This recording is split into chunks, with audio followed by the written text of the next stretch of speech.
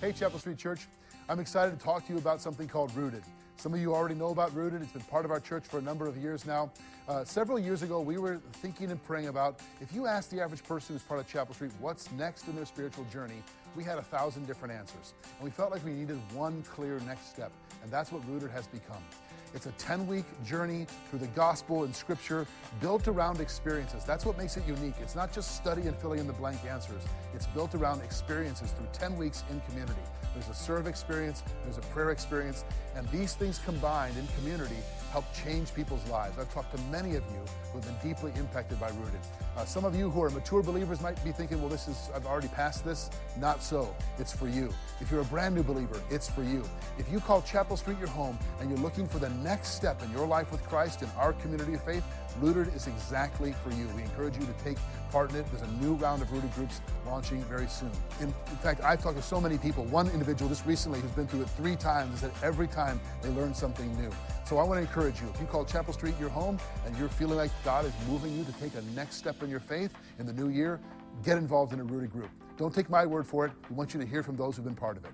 This is our second time through Rooted. You probably learn more going through it with another group of people and seeing new members of this new campus share their experiences, share their testimonies, growing in their faith. It's been my first Bible study, probably going to change my opinion of future Bible studies just because it is so unique, so different. It's really reminded me that, you're loved for who you are. There's nothing you need to do in order to get that love. As I reflect back at significant moments in my Christian life, I had no idea Rooted would become so impactful. I've gained 8 new deep relationships with people who were relatively strangers a few weeks before. Every week that I'm learning more and more, honestly blowing my mind as a philosophy nerd and just a science nerd. It's the coolest thing to realize that we get to have a personal relationship with the Lord of the universe.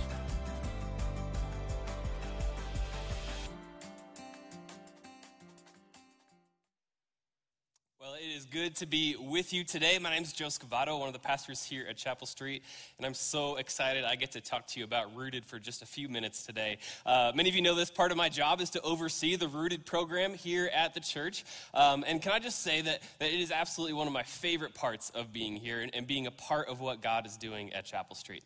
We hear so many times from people looking to grow in their faith, looking to build habits, to take that next step, and many times we're not sure of what that is. Maybe you've been there before.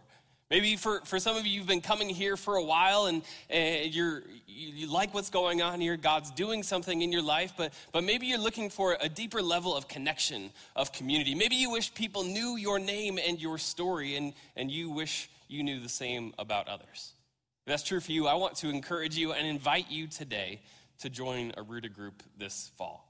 It's absolutely one of the best things I've been a part of. My wife and I have been through it together. It's a great thing to do as a couple or with yourself. And our next session starts soon on September 11. Our next session launches. It's a 10-week program, as Pastor Jeff mentioned, just a great way to grow in your faith. And so today, if that's what you're looking for, if you're thinking, what is that next step? What is it for me? Maybe today it is Rooted. And I could keep going, but I've got a sermon to preach. So let's pray, and then we'll dive into God's word today. Heavenly Father, thank you for bringing each one of us here. Lord, thank you for who you are. Thank you for your goodness. Thank you for being so praiseworthy as we got to do so beautifully this morning. Father, today as we open up your word, I pray for those of us that need to be encouraged, to need to be comforted, that need to be reminded of the truth of who you are. Allow us to hear that now. We pray this in your name. Amen. Well, again, it's good to be back with you. It's been a little while since I've been able to join you here at the Kessinger campus, those of you watching online. Quick update from the Scavato family. Our son, Luca, just this past week turned 10 months old. That is overwhelming to think about, and so I'm choosing to just not think about it, which that seems healthy. We're so grateful, by the way, for those of you, every time I'm here, people ask, how's he doing? I'm praying for you guys. That means the world to us. I just want you to know that. I think, to me, that's one of the best parts about being part of a church family. is being surrounded by people who care for each other. And that's been just such a blessing for me. I remember when Judy was pregnant, many people would come up to us and give us different pieces of advice about parenting. One of the things I wish we had listened to more were the people that said, write everything down because you're not going to remember it. And boy, is that the truth. Many of you have mentioned that. I remember back when I was a kid discovering the baby books that my mom wrote when I was born in my first couple years of life. I don't know if parents in my generation do that anymore. I think we just post everything on Instagram. But I remember looking at this and going through these books, and she wrote down so many memories and all these milestones. You know, Joe took his first step today. Joe said his first word, which was ball. Joe's brother Nick said he doesn't want a brother, he wants all the attention for himself. And I remember one entry in particular. It happened when I was 3 years old, and I came upon this, and the entire entry was 3 words long. It said, Joe is stubborn. And you guys, I was so offended. I was like, I am not stubborn, and there's nothing you can do to convince me otherwise. And to prove to you that I am simply a non-stubborn person, I've held on to that for 20 years and don't plan on continuing. So clearly that is a label that has stuck with me in my family. Today, we're continuing this series that we've been going through for the whole summer. We only have a few weeks left. We've been calling it By Faith. We've been exploring Hebrews chapter 11, looking at what it means to live by faith. And to do so, we've been looking at these stories of Old Testament heroes, of people who have gone before us. And today, we're going to be looking at the story of a person who knew what it was like to be labeled as something, and to have that label stick with them for the rest of their life. We spent the last couple of weeks looking at the example of Moses, one of the most important people in all of Scripture, someone who truly lived by faith by leaving his home in Egypt and bringing his people out of slavery and leading them through the desert and towards the promised land. Today, our story picks up with the start of a new journey, with Moses' successor, a man named Joshua, leading the entrance into this promised land, this moment that the Israelite people had been waiting on for hundreds of years. Joshua's story can be found in the book of Joshua. His life is full of faith moments, and yet what's fascinating about what we're going to look at today is that Joshua is not the next person listed in our Faith Hall of Fame in Hebrews chapter 11. In fact, he's not listed at all. So today, let's look at what is listed and let's talk about why it's there. Turn with me, if you have a Bible with you, to Hebrews chapter 11. We're going to read 2 verses today, verses 30 and 31. It says this: By faith, the walls of Jericho fell down after they had been encircled for 7 days. By faith, Rahab, the prostitute, did not perish with those who were disobedient, because she had given a friendly welcome to the spies. By faith, who? Not Joshua, not this brilliant military general, not this faithful leader, not this great successor of Moses. By faith, Rahab. By faith, Rahab, and here is her label, Rahab the prostitute. Perhaps this is not what you were expecting to see in this Faith Hall of Fame, not the description you would associate with one of the heroes of our faith, and perhaps it's even a label that makes you a little bit uncomfortable today. And yet we're going to see today in Rahab's story one of the most beautiful and also most impactful stories of faith in this entire series. Someone who truly shows what it means to live by faith. So today we're going to look at her story in Joshua chapter 2 as we're going to see a pursuing faith, a saving faith, and a lasting faith. We'll start with the pursuing faith. We're going to read here in Joshua 2, starting in verse 1, the first 7 verses of the story. It says this: Joshua, the son of Nun, sent 2 men secretly from Shittim as spies, saying, "Go, view the land, especially Jericho." And they went and came into the house of a prostitute whose name was Rahab, and lodged there. It was told to the king of Jericho, "Behold, men of Israel have come here tonight to search out the land."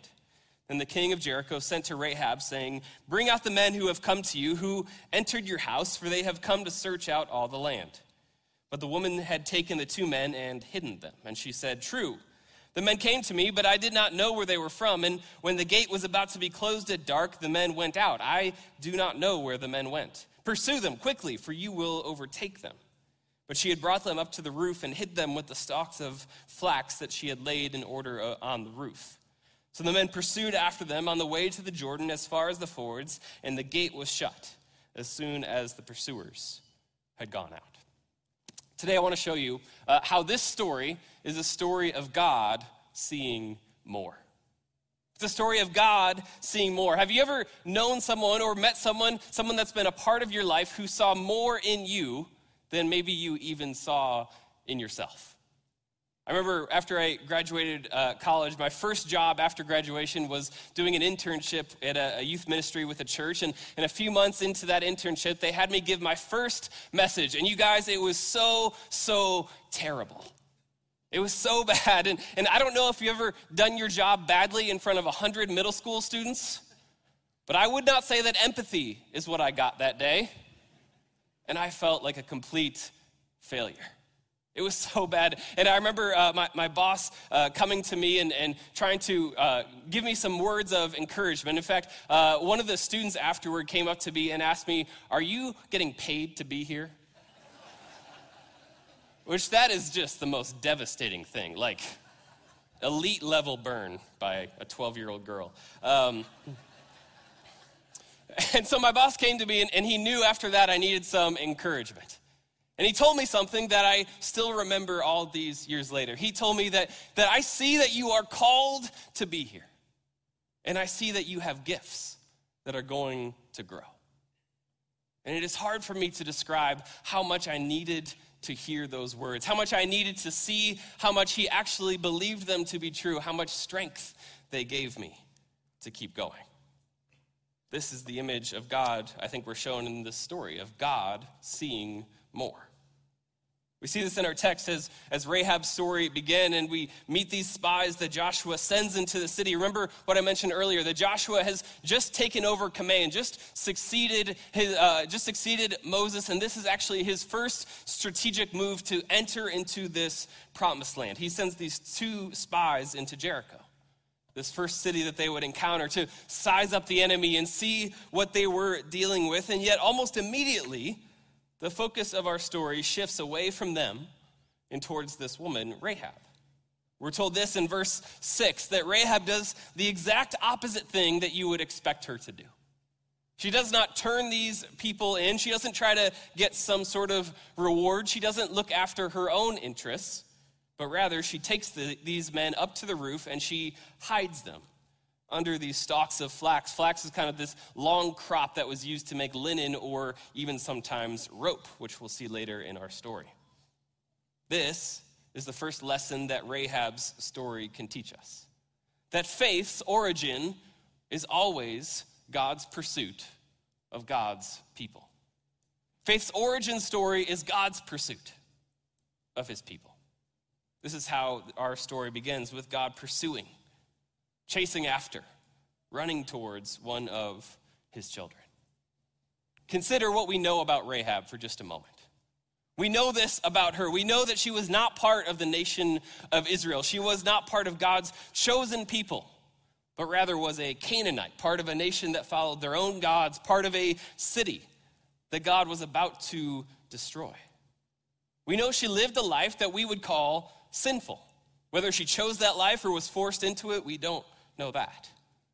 We know she would have been an outcast, at the lowest end of her society, forced to live on the very edge of the city where she would be most vulnerable to attack.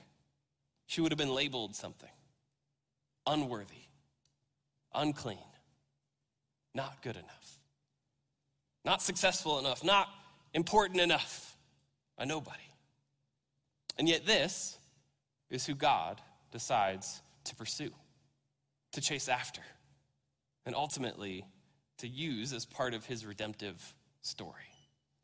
See, God did not see what the world saw when he looked at Rahab. He saw more.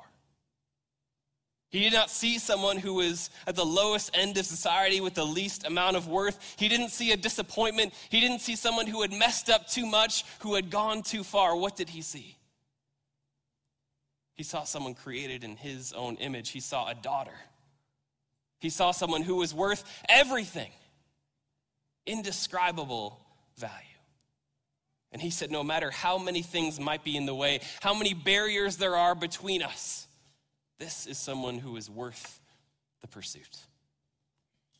I think for us, there's a danger when we read this story. There's a danger for us when we read this to think, wow, God can save even Rahab. How great is he? And yet this is the beauty of the gospel, that yes, that is true. He can save even Rahab, and also he can save even me. And even you. See, this is why she is in our Faith Hall of Fame, to remind us that those of us with imperfect backgrounds, those of us who have messed up, those of us who have struggled in life, those of us who have experienced strongholds, that today, in this moment, God is pursuing and chasing after and running towards you, that he longs to bring you home and into his family where you truly belong. He will stop at nothing to offer you that. This is what we see in Romans chapter 5, verse 8, that God demonstrated his love in this, that while we were still sinners, Christ died for us. This is the gospel, that you do not have to make a way to God because he has already made a way to you. He has pursued you. He has chased after you, and he still does today. See, this is the hope that we have, that the beauty of the story that we see, that like Rahab, we've all put obstacles between us and God. This is what we've seen over and over in this series, that Abraham lied to protect himself, that Jacob was self-centered in about 100 ways. Moses killed a guy, and yet over and over, God saw more. He said, you are not what you have been labeled as. You are not your failures. You are not your disappointments. You are more than your mistakes. You are someone that is worth the pursuit. This is the simple verse in 1 John chapter 4, faith's origin story that we love. Why? Because he first loved us. God has pursued us. Think with me for just a moment about these spies. We're told this in verse 1 that Joshua sends them into the city. And then in verse 2, immediately they are caught. They're not very good at being spies, are they? It seems kind of like a failure on their part, doesn't it? But what if God saw more? What if God saw a bigger purpose, a higher calling for these two men? What if he knew that they were going to leave this camp as spies and they were going to return as missionaries? That God had given them a purpose to go into the city, and it wasn't to gather information, but it was to witness transformation, to meet Rahab, to be part of her faith journey. This is our next faith lesson, that living by faith means living on mission. When you put your faith in Christ, when you are a follower of Jesus, no longer are you just an employee or an employer or a student or a parent. You are sent. You are placed on purpose and for a purpose. You are a missionary. This is your calling, to be ready, as these spies were, when you meet someone that is ready to have an encounter with God. To be ready when you go to work this week, when you encounter your neighbors, when you walk by them on the street, when you see people that are ready to have an encounter with God. To be ready to see their aches and their desires and their strongholds. To see yourself as sent and placed. Students, as you start this new school year, our hope is not simply that you would just get good grades, although we want you to do your best.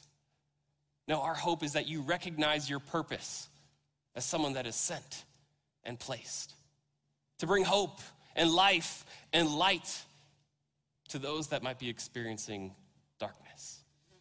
Friends, this is what our schools and our workplaces and our communities are in desperate need of.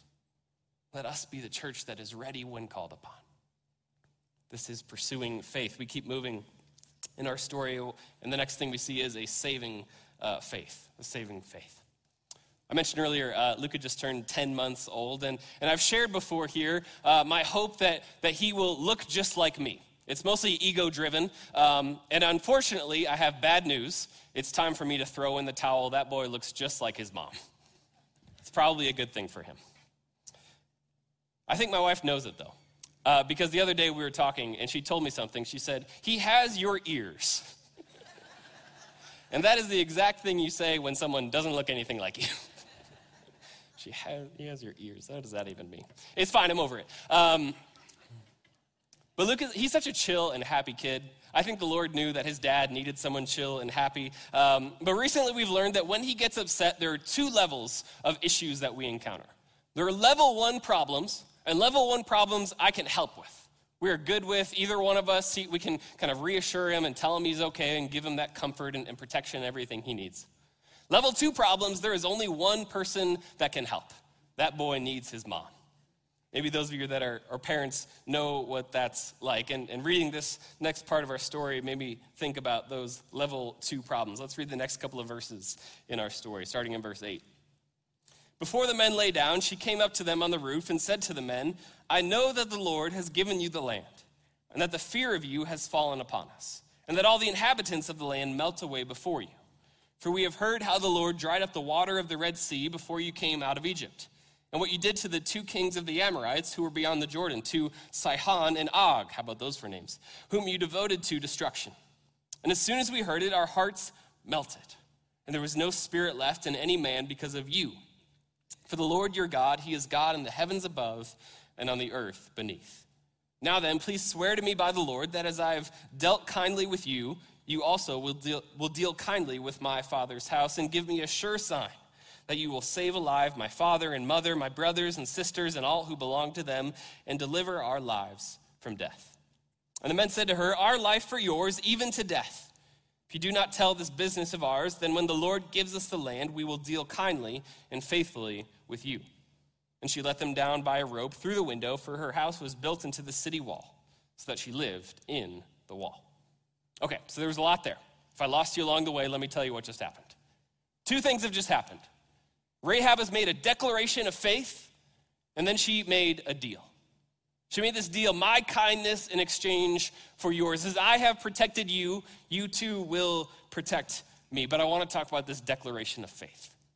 This thing that she says, where she declares what God has done, what he will do. And then we see this in verse 11, this beautiful statement of who God is.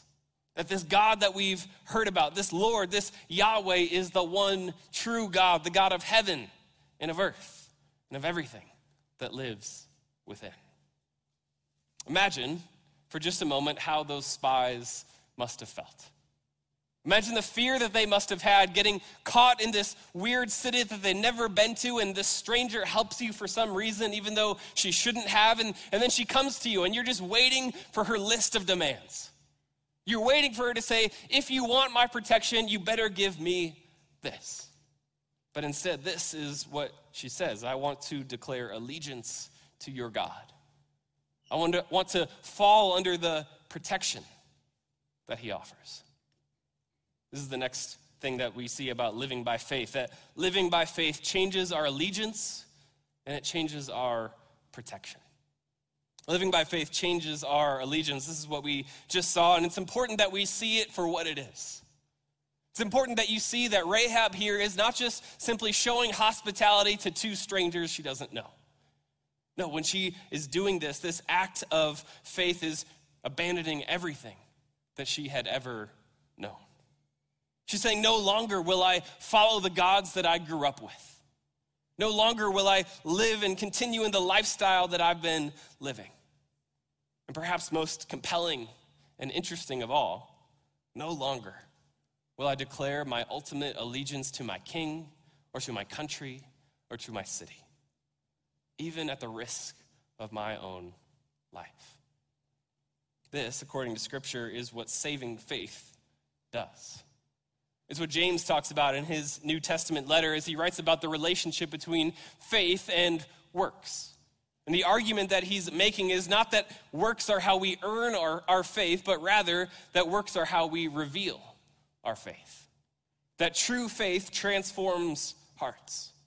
And one of the ways we know our hearts are being transformed is that we feel compelled to do good works. To make this argument, he gives 2 examples.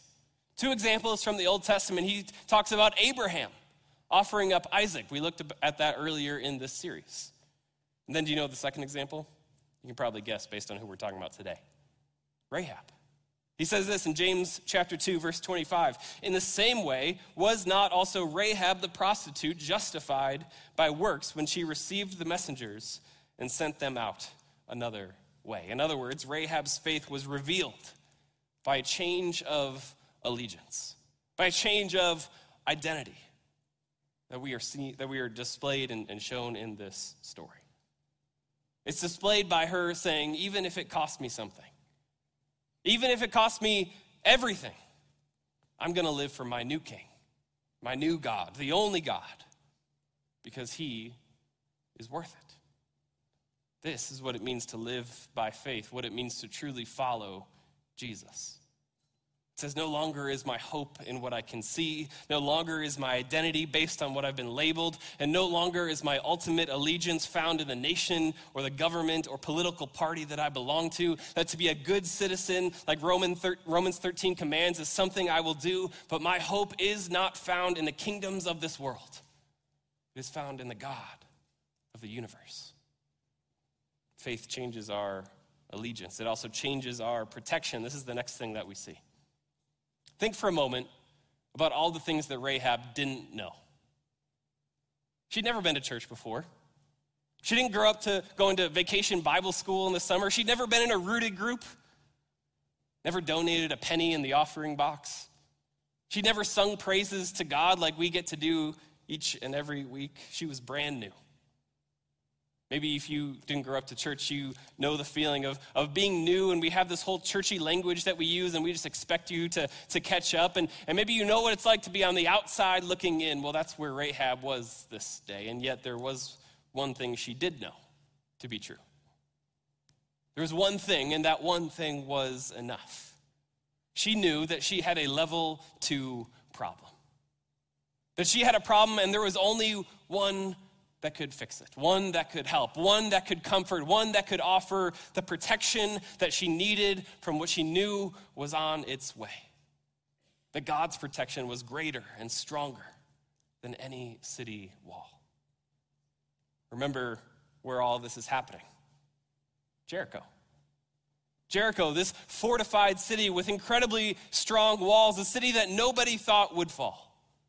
It was, in those times, one of the safest places a person could live. If anybody could have relied on their physical protections, it would have been her. But do you remember what faith is? Do you remember our definition of faith? The assurance of what is hoped for and the conviction of what is unseen. And by faith, Rahab saw the invisible protections of an invisible God as greater than anything the world could offer her. This is the faith that she shows us. That she believed to be true what we see written later in Psalm chapter 3, verse 3, that you, O Lord, are a shield about me, my glory and the lifter of my head. This is what it means to live by faith, to believe that God is our shield, our protector, our refuge, our stronghold, our strength. This is the beauty of living by faith, that you don't need to have all the answers to get started. You don't need to be an expert. You don't need to be a pastor. You just need to make the decision that Rahab made, that I am no longer going to rely on the protection and the comfort and the safety and the security of this world. No longer will I rely on needing to have my bank accounts full and my bills of health being clean and my 5-year plan working out. I have a shield. I have a protector. I have a refuge. No matter what's going on in your life today and no matter what tomorrow brings, this is true for you as well. This brings us to the last part of our story, lasting faith. Let me read a couple of verses, verse 18 and 19. These are the spies speaking to Rahab. They say this, "Behold, when we come into the land, you shall tie the scarlet cord in the window through which you let us down. And you shall gather into your house your father and mother, your brothers, and all your father's household. Then, if anyone goes out of the doors of your house into the street, his blood shall be on his own head, and we shall be guiltless. But if a hand is laid on anyone who is with you in the house, his blood shall be on our head." So, Rahab and the spies, they make this deal. And to seal the deal, they use this marker, this symbol of a scarlet cord or a scarlet rope to set her house apart. That as long as it hangs from that house, whoever is inside will be protected. will be covered from the battle that is to come. Now, for those of you that were paying attention last week, this should sound somewhat familiar, doesn't it? This happened 40 years previously, something called the Passover, where the Israelite people put the blood of a lamb on their doorpost and it protected them from the judgment of God. Of course, if you're really paying attention, it should remind you of something else, shouldn't it? That not only does this symbol, this action, look backwards to the Passover, but it looks forwards and ahead to the cross. This symbol and what it represents is the exact thing that the cross represents for us. That the scarlet blood of the cross is what protects us, what makes us clean, where we find our shelter. The cross is our safety. The cross is our way maker. It is the cross that justifies us. We're told what happens next is what God had said would happen, that he gives his people the victory. Some of you know the story. The people surrounded the city and the walls came tumbling down. And then we see this in Joshua chapter 6, starting in verse 23.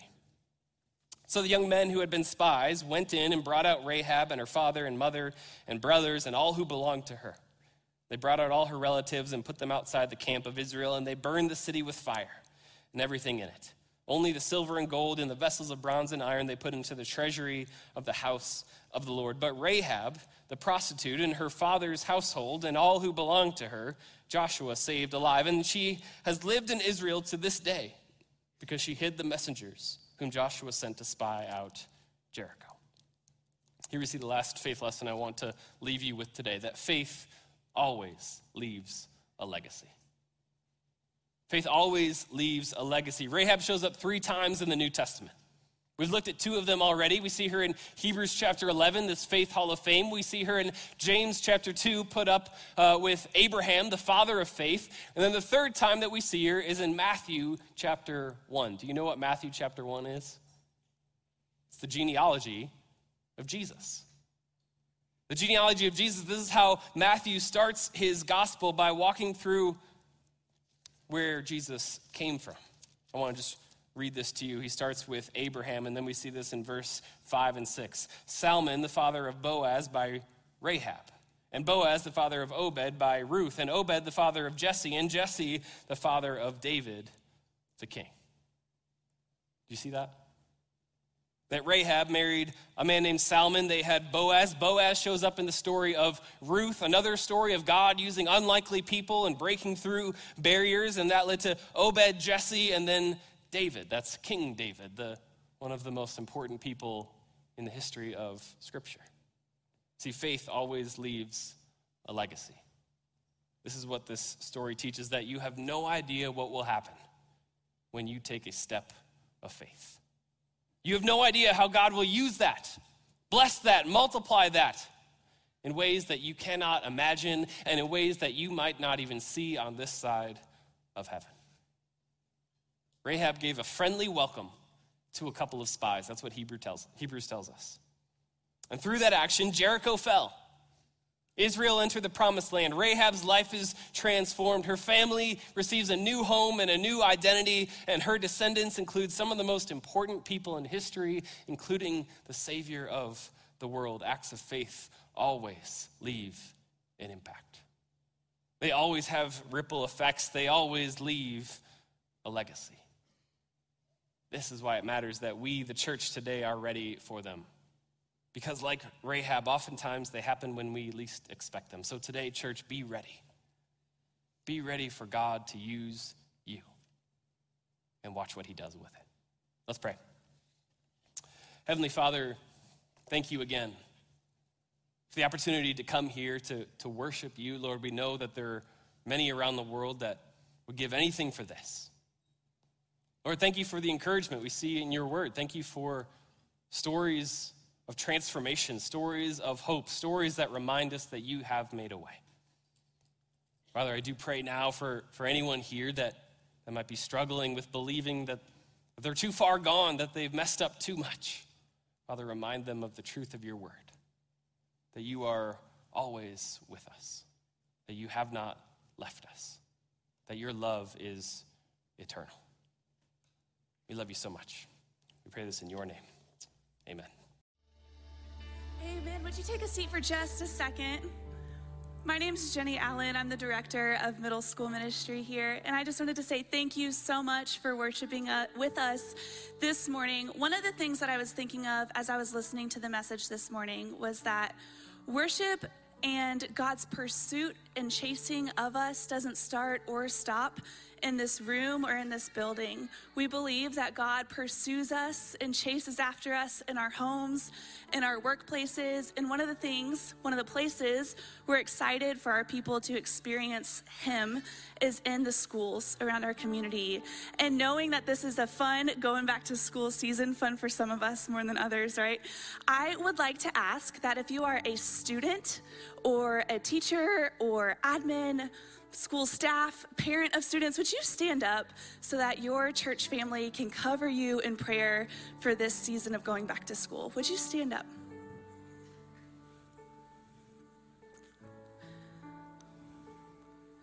Church family, let's pray together and cover these people in prayer as they go back to school.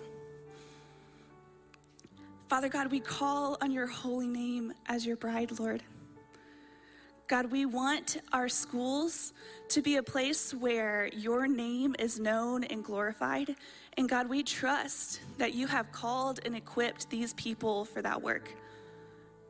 God, I call on the promise of peace that Jesus offers.